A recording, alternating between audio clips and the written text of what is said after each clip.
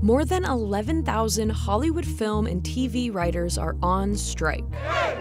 Ho ho! Writers, make your favorite shows! Hey, hey! This isn't the first time a major writers' strike has put Hollywood on the brink of a full production shutdown. But this could be the first one in which artificial intelligence plays a big role. There are various tools that are trying to push the boundaries of what is possible. Whether it's the third, fourth, fifth generation, it's going to be very soon until we can literally just type in a prompt and see something as a consumer, and you don't have to have any sort of skills as a visual effects artist or as someone in the entertainment industry. Here's why the generative potential of AI has emerged as a key issue in this year's writers' strike.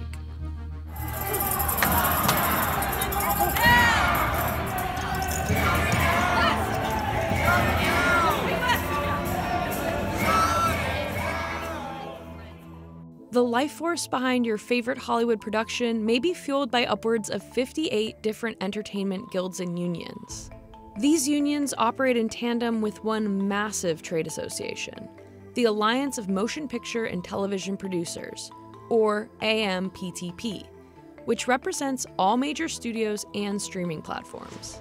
To stay on pace with the ever-changing media landscape, the Studio Alliance and the Hollywood unions convene once every 3 years to establish minimum basic agreements. Past negotiations have tackled pension programs, health funds, residual payments, and minimum wage agreements. Of the many topics under consideration in this year's contract negotiations, one nascent technology has entered the conversation for the first time: artificial intelligence. I hope I'm wrong, but I do think that the use of AI is going to take over the entertainment industry. And I think it's going to be really bad.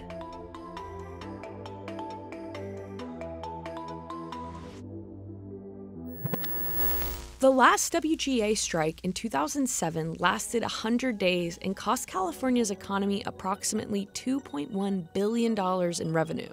When I was on the negotiating committee of Screen Actors Guild around 07, 08, we were trying to get residuals for Made for New Media. That's what streaming was called then.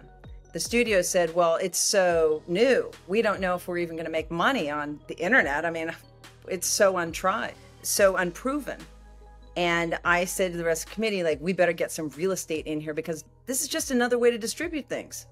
After 14 months on the picket line, WGA writers ratified a deal that granted the union jurisdiction over new media and codified a system for creators to receive royalty payments from streamed content. The hard-fought win laid a foundation for residual compensation before streaming took over as a leader in content distribution.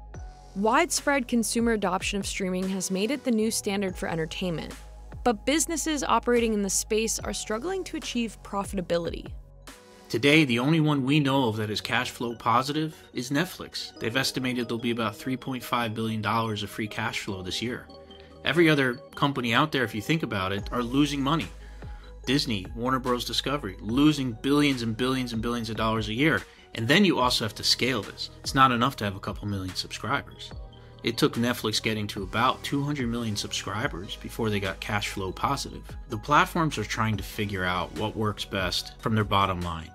In the face of weak revenues, streaming companies have been issuing layoffs, bundling services, and removing content from their platforms. While content removal helps curtail balance sheet losses, the action cuts off content creators from receiving residual profits, often without any formal notification. Streaming platforms that are creating their own content and their own originals are constantly changing the way they license content. They've jumped from service to service to service in new licensing deals. Some of those deals are 1 year long, some of them are multi-years. Every time a content deal is done with a streaming platform or distribution, it has a direct impact on those that created the content. Distributors, producers, writers, actors, because they're getting royalties based on that. So they don't like that some content is being removed from streaming platforms because now they're not getting compensated for that anymore. The advent of streaming has granted audiences unprecedented access to massive libraries of on-demand content, a modern luxury that could dampen how viewers feel the effects of a strike. Last time the Writers Guild struck was in 2007, 2008. And everybody really felt it. The audience felt it, the studios felt it, because if there wasn't new material being made, there was nothing. There was no streaming. There was broadcast television, there was cable television, and there were movies. Now there's a strike, and there are streaming sites where you can watch an almost unlimited amount of material while we're on strike. So just in that way, you can see how striking now has possibly less impact than when we struck in 07 and 08. With content generation imperative to the success of both writers and studios, the advent of AI has thrown an unforeseen wrench into contract negotiations. Rather than an outright ban, the WGA has proposed guardrails for AI technology that aim to protect the working standards, payment systems, and authorship credit for writers. As for the studios, their statement on AI acknowledges ambiguity around the emerging technology and proposes annual discussions before landing on an official regulatory agreement. The Alliance's unwillingness to outline strict policies around generative AI tools has led to a stalemate. As the WGA takes to the picket line, other entertainment unions have begun their own contract negotiations with the Alliance. The Directors Guild of America struck a contract agreement with the studios. On the topic of AI, both parties agreed that AI is not a person and that generative AI cannot replace the duties performed by members. Alliance negotiations with the Screen Actors Guild are underway, with the existing contract set to expire June 30th, 2023. Ahead of contract negotiations with the Alliance, the Screen Actors Guild voted in favor of a strike, a proactive step in hopes of bringing more leverage to the bargaining table. They maintain that using AI to replicate an actor's voice or likeness requires the performer's consent and compensation.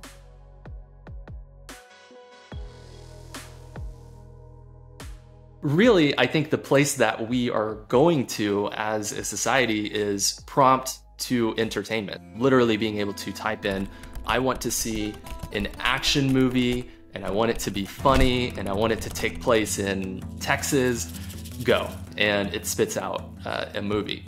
This is Caleb Ward. He's the founder of Curious Refuge, a production hub and learning portal for AI filmmakers. Curious Refuge's viral videos have given millions of viewers a brief glimpse of what an AI film future may look like. AI generates content through a digestive process.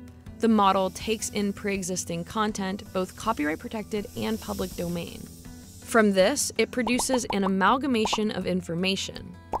The output looks new, but comes from existing media and sources. These tools are now teaching themselves based on those iterations and generating its own reference points. Now we're seeing works that you would never know what the inspiration source was, and it seemingly is something that's coming from thin air, but it's being pulled from a million different resources and not just one. Writers will be able to show what the final product will look like in the writer's room. That has never been possible before. In the grand tapestry of fate, I'm less of a golden thread and more of a knot. And so I think writers now are going to have more power than ever before to direct these creative projects. AI enthusiasts like Caleb see the technology as an equalizer that enables individuals with no experience in the entertainment industry to produce cinematic worlds. Creative tools like this have always evolved how we tell stories, and I think that this is just a time of transition for us, and so we're all going to learn how to use these tools soon. I think the idea that AI would democratize entertainment is absolutely ridiculous. What that's really saying is that the unskilled and the untalented would be able to pretend that they are skilled and talented.